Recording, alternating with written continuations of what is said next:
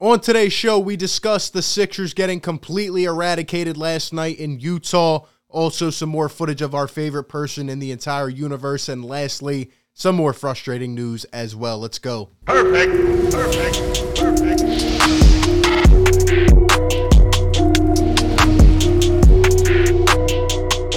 What is going on, everybody? RB here. Welcome back on into the show. Like always, if you do enjoy this content, please be sure to drop a like on the video. It helps push this content out tremendously around the YouTube sphere as we continue on this grind. Please hit the subscribe if it's your first time seeing me on the channel, and hit the bell so you get all the notifications anytime we drop some content. We are just going to hop right into it today, and I think we'll start with the annoying news just to get it out of the way, even though everything on today's agenda is annoying.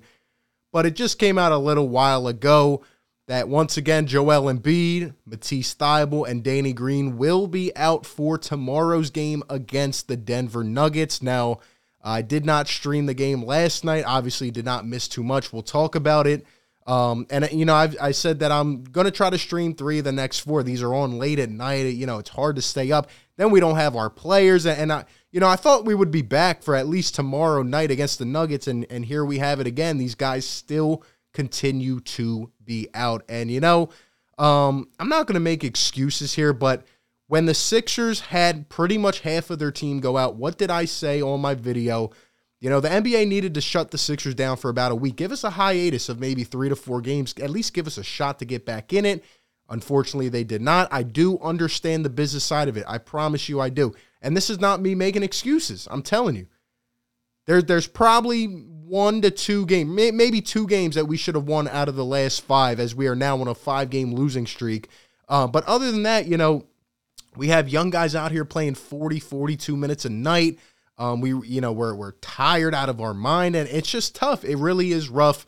We probably should have won at least 1 to 2 of these games, but it's just unfair that we have to go through this, especially with our team being fully vaccinated. It sucks. It really does. And now it feels like kind of our momentum is broken. You know what I mean? But at the same time, I also want to say I'm seeing a lot of talk, especially on social media today. I think people are forgetting how good the Sixers looked before essentially half their team went out. This team was 8-2, riding a 6-game win streak, and that's without who even pulling up to play with the team. This team looked really good. I think we're still going to be a scary team. I think we're not done yet in terms of a finished product. I wouldn't sleep on the Sixers if I was you, but that's just me. I'm seeing a lot of people start to doubt this team. I couldn't care less what this team looks like without Joel Embiid. That's just my personal opinion. But anyway, going further, I hope the NBA's happy. I hope you're happy with this product. I'll tell you what, a lot of Sixers fans were not happy trying to stay up till midnight last night watching a team without Joel Embiid as they're getting absolutely just smacked around by the Utah Jazz. And we didn't play well. We didn't bring our best performance, but it definitely sucks. It definitely sucks. And I hope all Sixers fans can now see the impact that this team is missing without Joel Embiid's presence. Not even just in terms of scoring, but other areas as well. But anyway, going on to the next thing. This video came out last night. It was another video that surfaced of 2-5. There he is pulling up the hood. He is at St. Joe's Prep School. Guess he's getting a workout in. This was the same place we saw him the other night as we pulled up the image on our video. I said I didn't know if it was legit because it had just came out. But there you have it. Same fit and everything. He's back. I guess that's his hub now. I guess that's where he's going to work out and all. Again, he's doing him. And here's what I have to say. I know the little Stan boys are going to get mad in the comments like they always do. They're still hurt in their feelings. I get it, okay? He was your favorite player. I said the same thing at one time. But, somebody has to come and bring the facts. Somebody has to come and shine light on what is really going on here.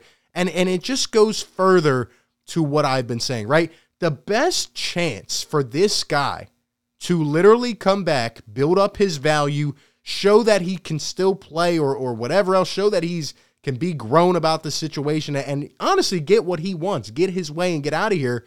The best shot to do that was these last 5 games without Joel Embiid, who he apparently can't play next to or doesn't like to or whatever. But the fact of the matter is he didn't. He didn't. It resembles upon his character. He's a diva. He's a baby.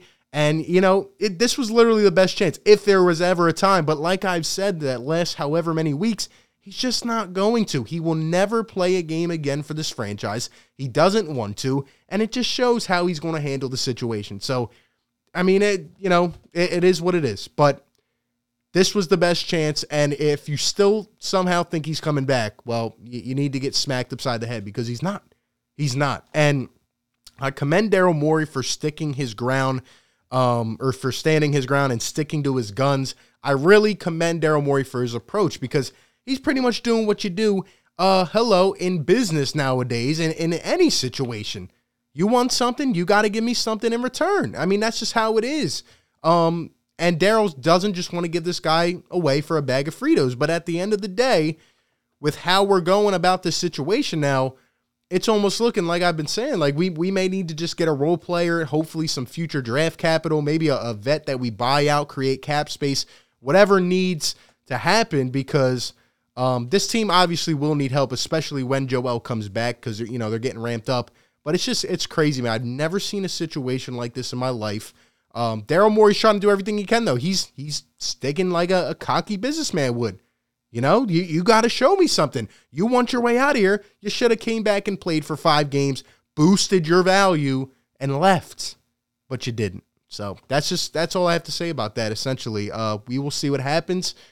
I would expect something to happen before the trade deadline. But I'm surprised nobody at St. Joe's walked up to the guy and said anything to him. But it is what it is. Anyway, lastly, and also one more piece, even though this isn't really news at this point, but 2-5 fined again for failing to travel on the road trip. So this is just, going along the lines of Daryl Morey. It's just a never-ending loop, right? Like I said, we have won the war. People were coming at me and saying, oh, what were you saying on your last video? Yeah, we won. We won. This guy is never getting out of this. You either come back, boost your value and play, which will not happen, or you just end up just waiting, and the NBA will step in, buy out, whatever needs to happen. But yeah, you're just going to keep getting fined, so we'll see what happens. But lastly, the Sixers go into Utah last night. Again, it was a late game. I watched about 2.5 to 3 quarters of this game. Probably the worst decision I've made. We just got absolutely blown out. I don't even want to look at the box score. All I will say is that the bright spot over this 5-game losing streak has been Tyrese Maxey, his confidence, the way he's stepping into shots, the way he's just not only facilitating but running the floor. And he just looks like a guy with so much potential. And I just see the confidence level of Tyrese Maxey getting better. He's growing as a player. What I will say on top of that is, I like Tobias Harris as much as I know he's overpaid, right? I know what to expect from Tobias, and that's what I always say to Sixers fans. Like, he's going to give us 20 to 22. We know that he's overpaid, okay?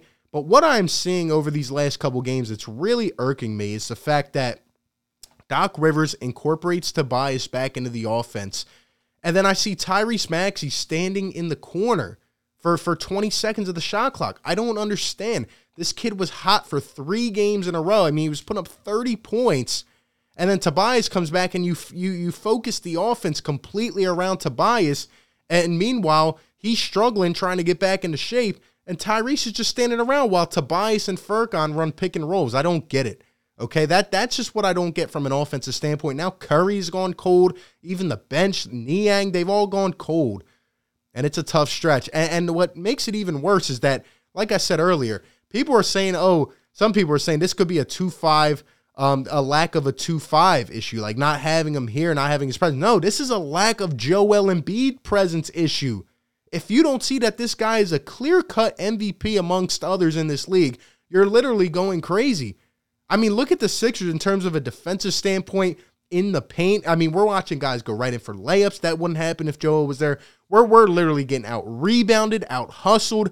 Every part of the game is impacted so much by Joel Embiid, and it just shows. It shows in every single way when he is on the floor versus when he is not on the floor. And we need him back desperately. We need more help.